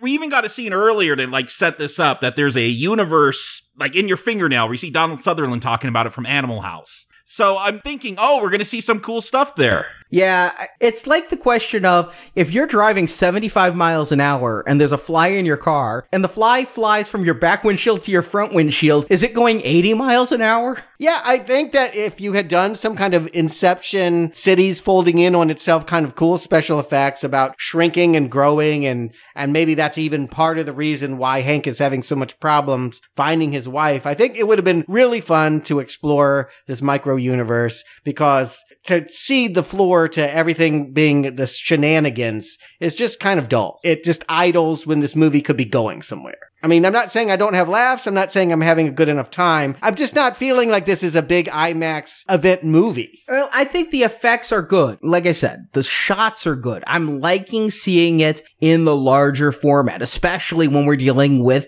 Scott going giant and things. He feels bigger. This definitely fills the quota of eye candy for a Marvel film. Oh, see, I feel like we are teased when we see, again, Hank interacting with those micro bugs, and I'm like, if it was just an hour and a half of this would be awesome. And then they go into the quantum zone, which just seems like a lot of weird little colors. They could have done something more there, but I just wanted more of that. I liked it when he was in that middle area. That was cool. It really felt like like you said earlier, the Abyss, with just these sea creatures coming at you with those big teeth. He gets out of it too easy, though. Well, I like the way it's framed. At first, he's like, wow, these are really beautiful. And then he's like, oh, wait, they're coming to eat me. This is a problem.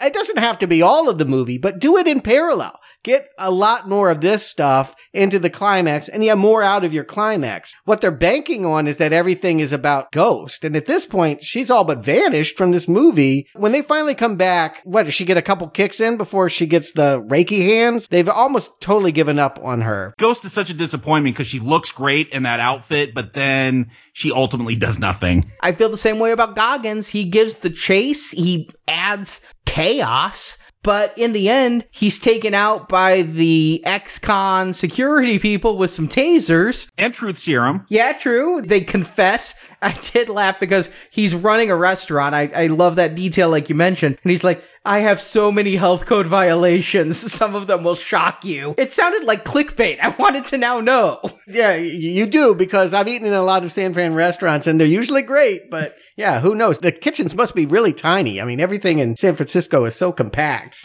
It just feels like we're at this climax too easily, and there's the ticking clock. I talked about it in the script. It's just so convenient. And we see that time expire, and the whole thing, this is quantum physics, the quantum realm. You could be everywhere and nowhere. It's like Schrodinger's cat. Is it alive or dead? But no, she's just standing around. She's still there even though the 2 hours is up. I thought I knew what the answer was going to be. They say time works differently in the quantum realm. It's one of their technobabble lines that I picked up on. I'm like, oh yeah. So the clock's going to go out because it's measuring Earth time, but time's different in the quantum realm. No, they never even pay any attention to the fact that the clock went out. I thought Michelle Pfeiffer was still going to be like young or something. They were going to mess with us in some way. I don't know. Einstein relativity, all that science stuff. But this movie does not care about science. Well, they try and tease her that she's the Grim Reaper. Like, he has this quiet moment, like after the trippy images in, that he's back at his house and people in his life are challenging him. I think he's having some guilt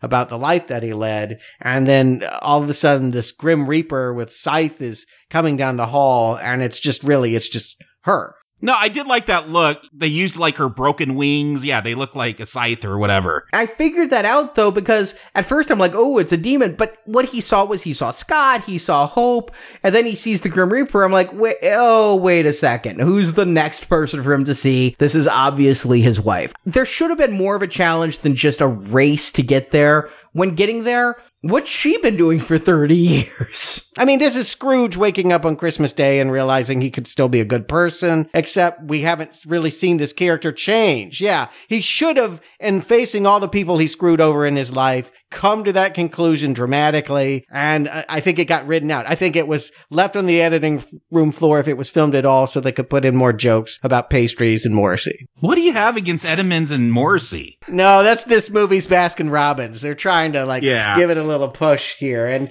this is just a silly product placement from characters we associate with riffing on. That's what they do. They just mock the emblems and icons of our modern age, packet, oatmeal, what have you. We get a climax here. Everything resolves rather easily. Ex-con, because they got the good media coverage that they did, they're going to get that home security contract and save the business. I had so many concerns with Ex-con's business because they all had these security cameras and like a fireproof safe. This is all stuff I could buy at Target. And you're trying to build your whole company around this? I need something specialized. Yeah, Hank and Janet are going to rebuild their home in Hawaii, I think it is. Is that their original home, the home they said they lost? Did they just shrink it down and he's been carrying it with them? Yes, when they had to run every single thing he owned, he shrunk to easy travel size. And every time I'm packing for San Diego Comic-Con, I wish I had that power. Well, you wish you could do it on the way home, because you got to ship all those toys back. That is very, very true. What does Foster do? I know they have this dramatic moment where she feels guilt. You were right about me. I've done bad things, and you should leave me behind because the cops are raiding. And he's like, no. Is there something from the comic books to tell us that Ghost and Goliath are going to do something epic? Is this a tease of any kind? No, there's nothing in the comic books. Okay. This is just for the movie. It's just a wasted opportunity then. It's because it's families and parents and daughters, and that's his adopted daughter in a sense. So, yeah, he's got to convince her to stick around and not keep running. Just like Bucky. She is the Bucky of the Ant-Man franchise. No, but aren't they both running together now? Aren't they just hiding together? She doesn't turn herself in. No, she doesn't turn herself in, but they're together. She wanted to run away from even Bill Foster, and he convinces her, let's stick stick together. There's so much more they could do here, but the father-daughter stuff that we do care about, it's Scott. And yes, he has a lot of shenanigans about, can I get home? And a Ferris Bueller kind of running back to my house and will Woo catch me? Nowhere near as fun as Ferris. Well, at any rate, he does, of course, make it, get the ankle bracelet taken off, and gets to go to the drive-in movie with his daughter. And Hope. They're all going to be a family now. I absolutely loved the reveal, because I thought they were at a drive-in, right? Sure. And it's just a bunch of Matchbox cars and a laptop screen. I loved that. Yeah, that was fun. It was a good way to go out. Again, I'm not convinced that Hope would be a very good mother or lover in this scenario, but if the focus has been father and daughter, I do feel like this is the right note to end on for Scott and Cassie. But there is one more scene, of course. 2 more. Man, really?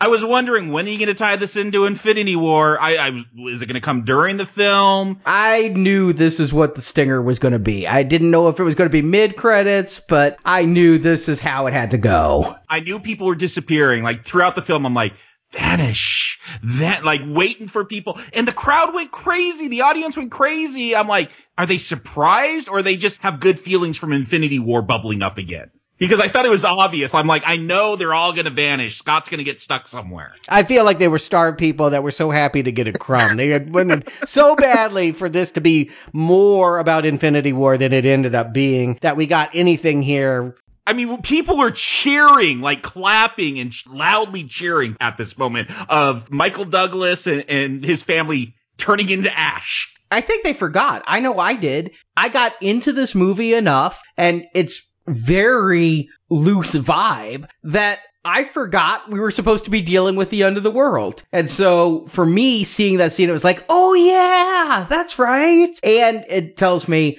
I've been thinking it the whole film. Paul Rudd would not fit in, because the next Avengers film is going to be very serious, even more than the last one. We're going back to the core Avengers. There's some art that's leaked, and the people who survived the ashing were all the original Avengers, the ones from the first movie. Black Widow, Hulk, Cap, Iron Man, Thor. And I'm like, Paul Rudd does not fit in there. Oh, they're going to lock him away in the quantum realm. And Evangeline Lilly did publicly say, yeah, I filmed Infinity War. It was very short filming. She's going to show up at the end, be reincorporated, save Scott from the quantum realm, and call it a day. Oh, you think she's going to save him? It's the nature of their relationship, but I feel like he could possibly find an ally while he's here, someone that we've been wanting. I don't know, is there a superhero that comes from a microscopic realm? Well, what I was thinking, Doctor Strange, he saw every way that this fight could go, and the one way to win, I'm like, is it all going to come down to Ant-Man? Is he going to come like through this dimension and save the day somehow? I thought that briefly, but now I'm convinced he's just in jail. He is just in movie jail. So this movie really doesn't matter, because like Ant-Man's not going to do nothing. I think so, because when I rewatched Civil War, actually after seeing Ant-Man 2,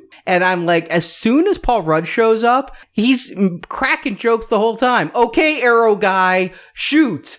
And all of that. It's your conscience. We don't talk. He's a comedic presence. He's a funny guy, and that will not fit in the movie. I predict we see him very briefly, but Peyton Reed has already talked to Marvel. They have plans for an Ant-Man 3. They have the story already kind of worked out. I feel like he could write in at the end. When you least expect it, he comes blasting out, and it'll be both funny and heroic. I refuse to believe that he's just a damsel in distress waiting to be saved. The movie will need him. These directors are very good about finding the proper way to use all the pieces. He will come back for a reason, but I agree. It won't be his movie. He won't be featured much. Yeah, what tells you how hard it is to fit Ant-Man into a serious, dire Avengers film is the final scene in this, where it's very spooky, like the TV's off the air signals. No humans. Not one. Yeah, half of everyone's disappeared. And you go zoom into a giant ant playing the drums. And I'm like, that is totally very off. It is. And that scene was in the trailer. And I thought we already got it, because that ant was living Scott's life. And I got laughs out of that every time. When Louise comes over and sees an ant laying on the couch, eating the Fruit Loops, but also eating the box and watching TV, and the ant taking the bath. Well, when Scott's wondering how is the feds not going to know I've left, Hank pulls up a nanny cam of this ant that's been programmed to do what Scott does, and the ant's playing the drums. And I'm like, okay, there's the drum joke. We're just seeing a different angle of it in the actual movie. Nope, we're going to see him playing the drums some more. I guess he's programmed for that, right? He's going to do that for the rest of his ant life. He's going to play the drums, spend 2 hours in the bathroom, watch TV for 9 hours. That is just his existence now. Oh my God, it's like us. I go to work for 8 hours. I come home. Oh my Lord, I'm an ant. While I reflect on that, Jacob, Stewart, do you recommend Ant-Man and the Wasp? Jacob.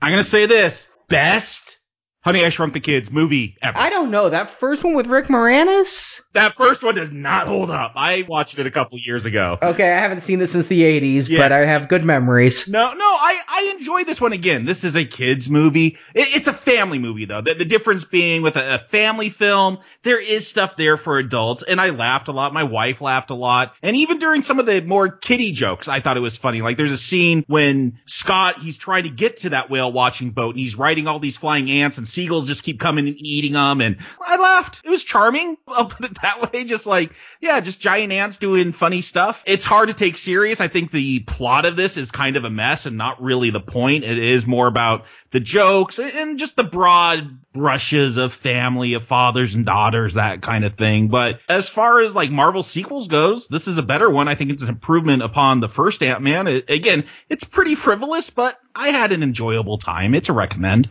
Stewart. Can't we put it on TV? Please.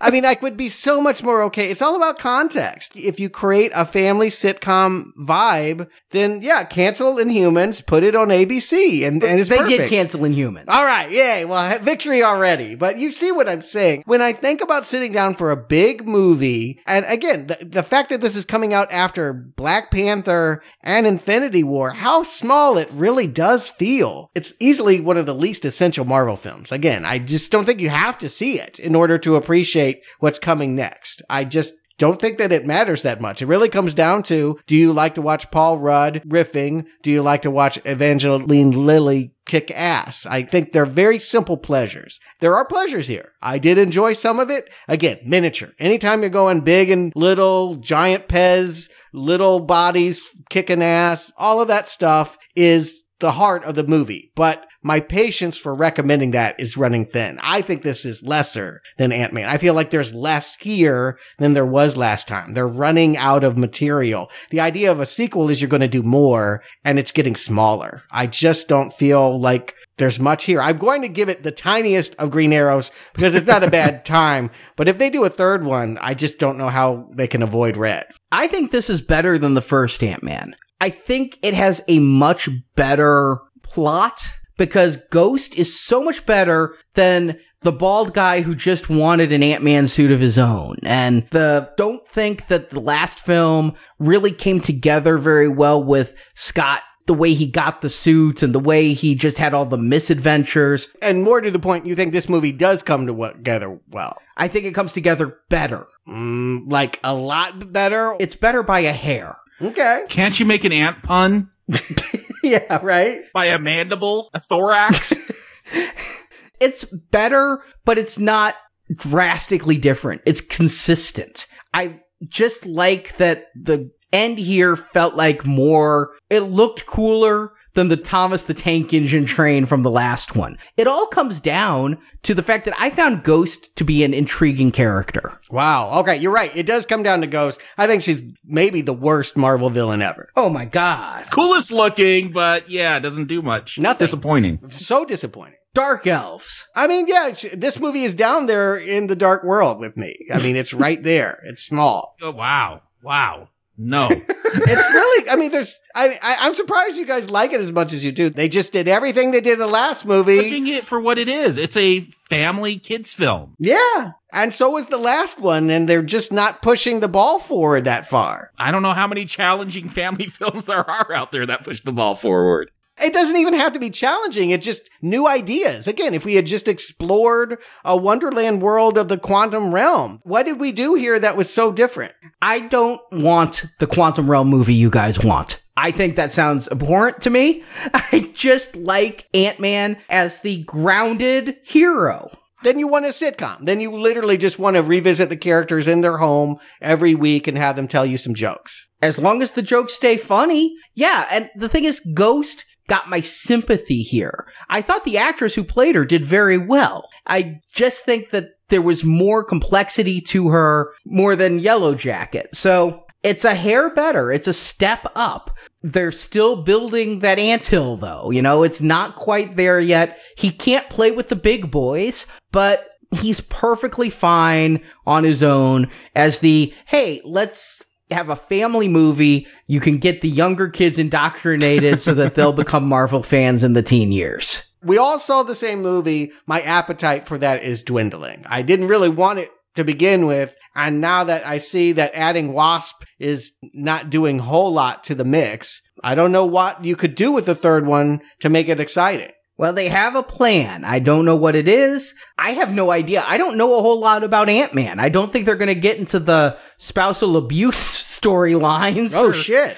Really? Yeah, when Hank slaps Janet around. No. Yeah, you've already established the tone. Keep it there. Don't go darker. Don't go more complex. But just make it interesting. Engage us visually or dramatically in some way for all age audiences. I just don't know what else there is to say about being tiny and big. I think they've run through with it. My point is that I just feel like in a one-joke premise, you don't tell it twice, 3 times. They gotta have something more. I like the composition, but come on, Peyton Reed? Why did you get him back? I mean, again, I don't want to harp on it, but he was your booty call. He was your hollaback director. I mean, he does a lot of TV. Marvel likes those TV guys. The Computer Wore Tennis Shoes, the TV movie, I liked that when I was 19. Down with Love? I couldn't get through Down with Love. Again, I think it was respectful to let the man that made the hit last time do it completely on his own. He's shown what he's got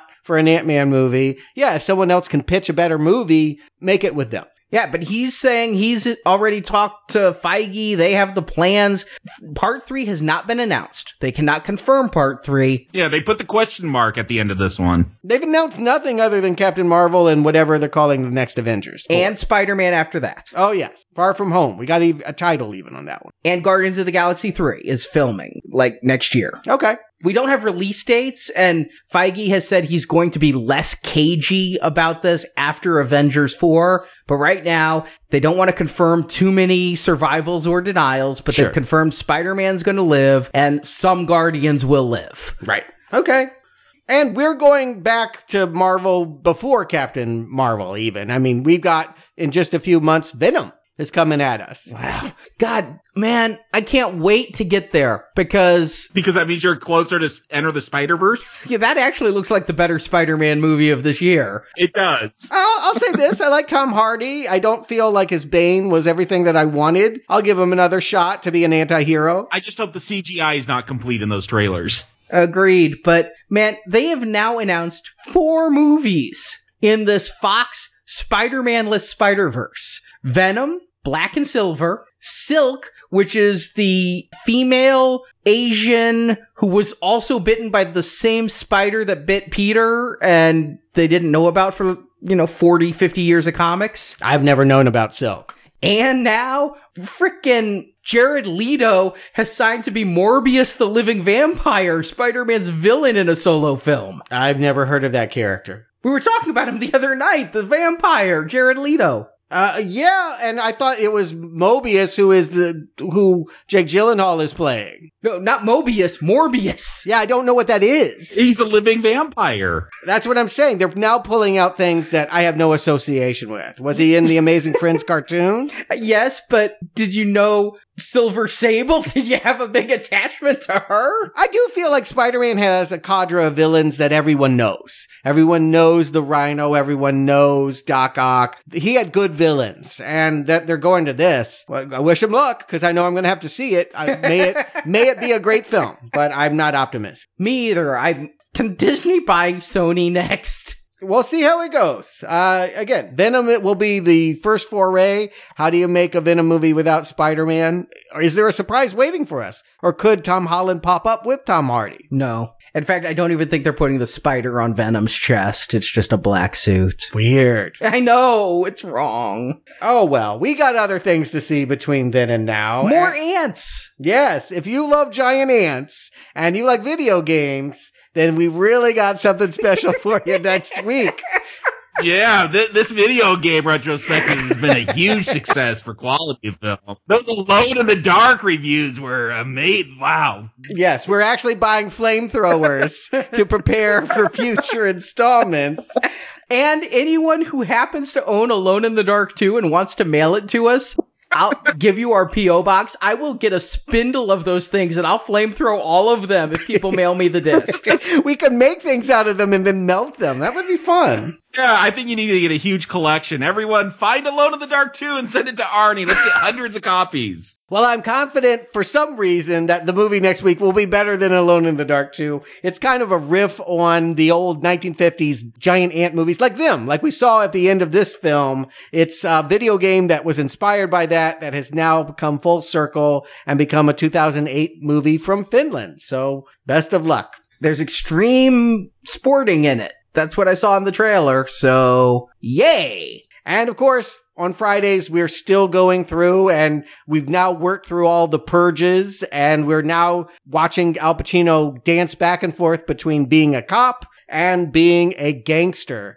This Friday the 13th, he's kind of in, well, it's as close to a slasher movie as Pacino has ever made. Cruising. It is totally not for the audience who's watching this Tuesday's or next Tuesday's film. I can't think of bigger pendulum swings. S&M, blowjobs, all kinds of fun stuff. It's literally like you took your kids to see Winnie the Pooh, said, "I'll be right back, kids," went across the street to the adult theater, jacked it, and then went back to Winnie the Pooh. No, it's like Winnie the Pooh and Tyler Dearden got a hold of that print and put in some pornography.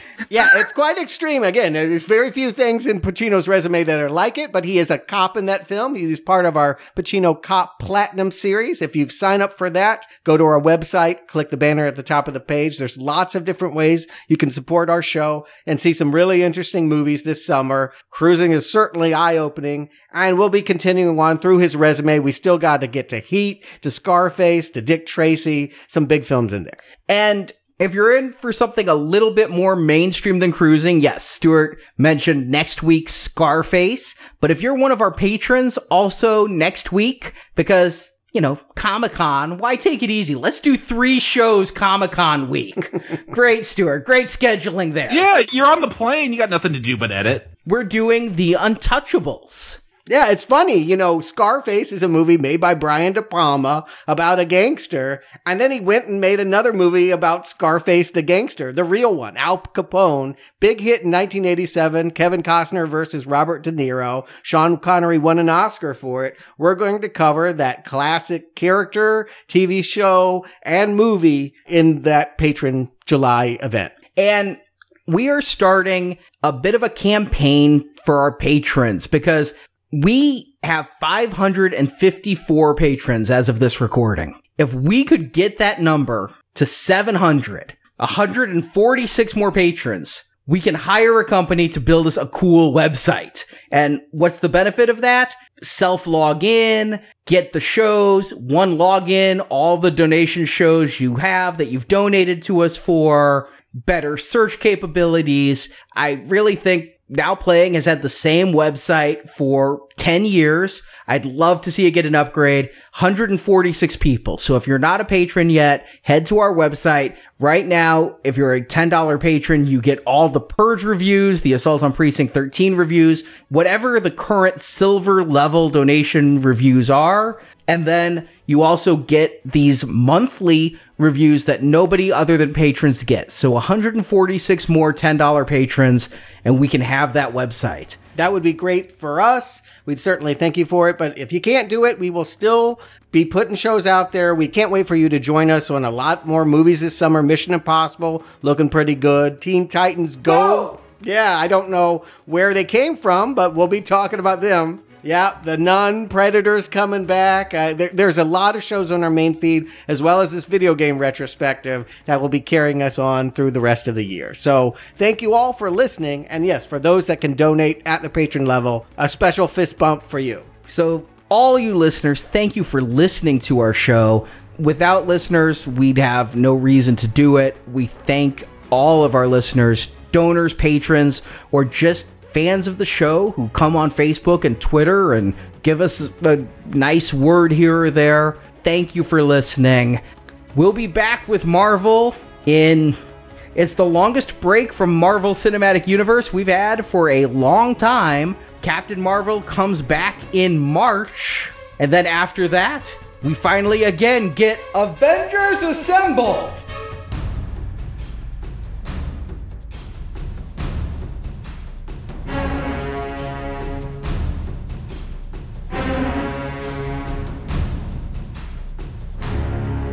I just have one question. When Cap needed help, if I'd asked you, would you have come? I guess we'll never know. But if you had, you'd have never been caught. Thank you for listening to this episode of the Now Playing Avengers Retrospective Series, part of our Marvel Comics Movie Retrospective Series. We hope you've enjoyed the show. We're adjourned. We're adjourned for the day. Okay. You've been a delight. Come back to NowPlayingPodcast.com each week for another new movie review podcast. Your work has impressed a lot of people who are much smarter than I am. While at NowPlayingPodcast.com, go to our archives where you can find reviews of other Marvel Comics movie series, such as X-Men, The Fantastic Four, Blade, and Punisher, plus DC Comics reviews of Green Lantern, Batman, and Superman. Good luck keeping up. Also at our site, you can find hundreds of other movie reviews, including Star Wars, A Nightmare on Elm Street, Independence Day, Back to the Future, The Fast and the Furious, Tron, Avatar, Scott Pilgrim vs. the World, and many more. I'm bringing the party to you. Now Playing Podcast is a show without any sponsors or ads. We rely on support from listeners like you to keep Now Playing operating. Is it too much of a problem to ask? Because I'm Okay. I really need your help here. You can donate to the show and, as our thank you, receive bonus podcasts. Over 150 bonus movie reviews are available to choose from on the Now Playing Podbean page, including Alien, The Godfather, Jurassic Park, Ghostbusters, Indiana Jones, Lord of the Rings, Psycho, and more. Find a full list of available bonus shows at nowplayingpodcast.com/donate. Get yourself something nice for me. I already did. And? Oh, it was very nice. Very tasteful. You can also join the Now Playing Patron campaign through our Podbean site. Patrons of $10 or more get a new exclusive movie review every month, plus even more perks, including one where you can pick a movie for our hosts to review. Find the details on our website. It's a small price to pay for salvation. If you want even more Now Playing reviews, place your order now for the first Now Playing book, Underrated Movies We Recommend. Get reviews of 125 films our hosts love. You can order the book by clicking the banner at the top of our homepage. These books are far too advanced for anyone other than the Sorcerer Supreme. You can also follow Now Playing on Facebook and Twitter, where the hosts post new episode announcements and written movie reviews. It's strange. Maybe. Who am I to judge? The links to our social media pages can be found at NowPlayingPodcast.com. Therefore, what I'm saying, if I'm saying anything, is welcome back. Now Playing Podcast is produced by Arnie Carvalho. Now might be a really good time for you to get angry. That's my secret, Cat. I'm always angry. Now Playing's Avengers Retrospective Series is edited by Arnie. All right, let's start over. You can edit it. 3, 2, 1. Now Playing credit narration by Brock. Are you making your voice deeper? No. You just did it again. Imitating the god. This is my voice. The opinions expressed on Now Playing are those of the individual hosts and may not reflect the opinion of Venganza Media Incorporated. Just stick to the official statement and soon this will all be behind you. Venganza Media Incorporated is not affiliated with the motion pictures reviewed or otherwise referred to herein. All movie clips and music included in this podcast are the intellectual property of their respective copyright holders. They are included here for the purpose of review and no infringement is intended. You really think that just because you have an idea, it belongs to you? Now Playing Podcast is an exclusive trademark of Venganza Media Incorporated and may not be used without the express written permission of Venganza Media Incorporated. All rights reserved. Hey, fellas. Hey, wait, where are you going? Hey, you were supposed to be my lift home. How will I get out of here? Hey, gee, I've got so many more stories to tell. Oh, guys. Oh, gee. Now Playing is a Venganza Media production, copyright 2018. All rights reserved. Any last words? Hulk! Smash!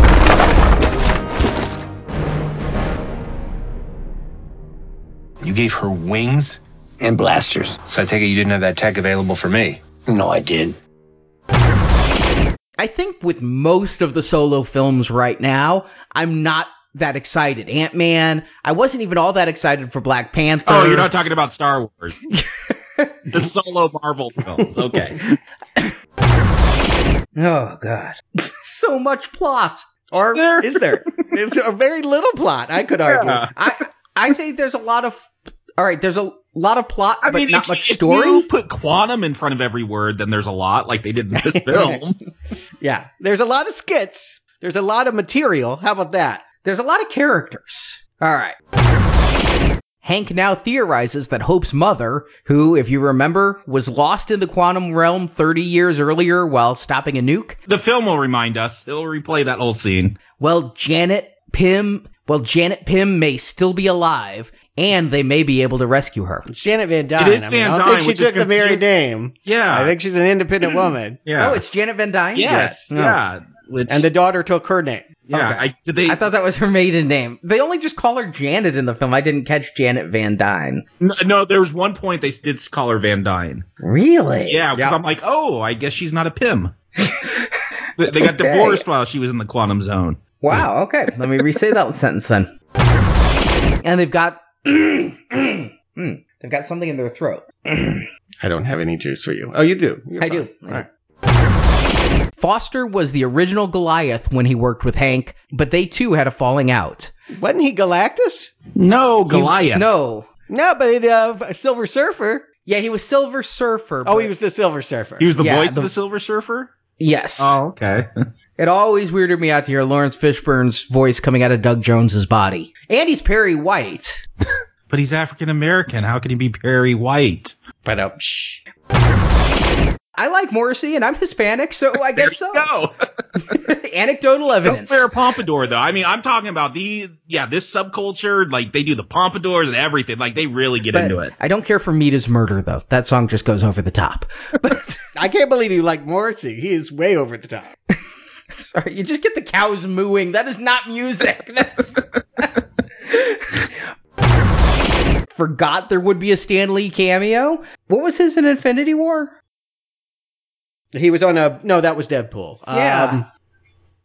He was the bus driver that Spider-Man was on. Man, I had to dig deep. That's right. Early on. Okay. When we still could have. Yeah, good job. Yeah. They do have this shot in the background from Invasion of the Body Snatchers in our book. About No. That's Animal House. That was... I know, it looks like Donald Sutherland. It is Donald Sutherland.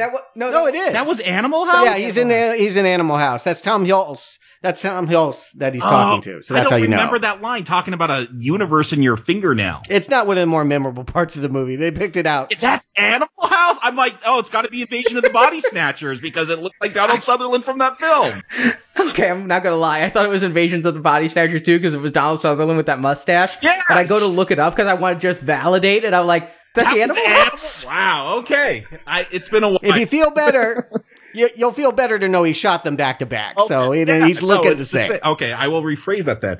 I mean, I don't even remember what we're talking about now. We even get a scene where you were going to talk about what he was talking about. With the shrinking with the Animal House. Again. Yeah. I totally wanted that ghost moment with Demi Moore and Whoopi Goldberg. Oh, that ghost. Okay, not the ghost from this film. Ghost will be useless in this one. Yeah. What do you have against Edmonds and Morrissey? I have a lot against Morrissey. Yeah, old Morrissey is problematic. I have a lot against Edmonds, actually. So the two of us combined, we can hate on that. And Edmonds suck. Yeah, totally suck. And It claims to be healthy. It is not healthy. No. It claims to be healthy? You know that it claims to be healthy, though, because it's fat-free stuff, and instead of being fat-free, though, they've just pumped it so full of sugar, and like, in the 90s, it was the dieter's dessert, and they didn't pay attention to the fact that they were eating like 20,000 calories. Right, yeah. It may not contain fat, but it has a lot of sugar that turns into fat, so there's really not much difference in the end, but hey. Do you recommend Ant-Man and the Wasp? Or do you recommend Ant-Man or the Wasp? Jacob. They only made 2 Honey, I Shrunk, I Grew movies. Oh, no. There's They got more than 2. Yeah, I think there were 3 theatrical and then a bunch on TV. They blew up the kids. They shrunk the family. Those were TV movies then.